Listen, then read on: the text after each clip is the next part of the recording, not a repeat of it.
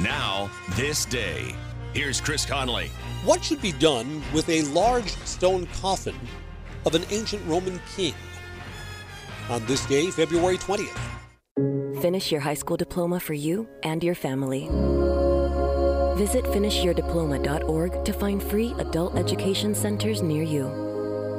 Brought to you by the Dollar General Literacy Foundation and the Ad Council.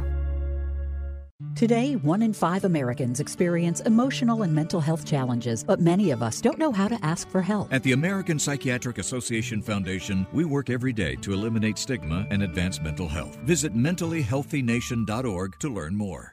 It's called the Armathus sarcophagus, a large limestone coffin of a Roman leader from about 500 BC. It's covered with intricate carvings of the king's funeral procession. It was excavated by Luigi Palma Cesnola in 1870. He was an Italian-American explorer and a hero from the Civil War. He thought the find would fall into the hands of art thieves, so he had it shipped to his home in New York. It was incredibly heavy, weighing more than 2,000 pounds. No one usually doesn't keep a coffin on display at their house, so it was donated to the city.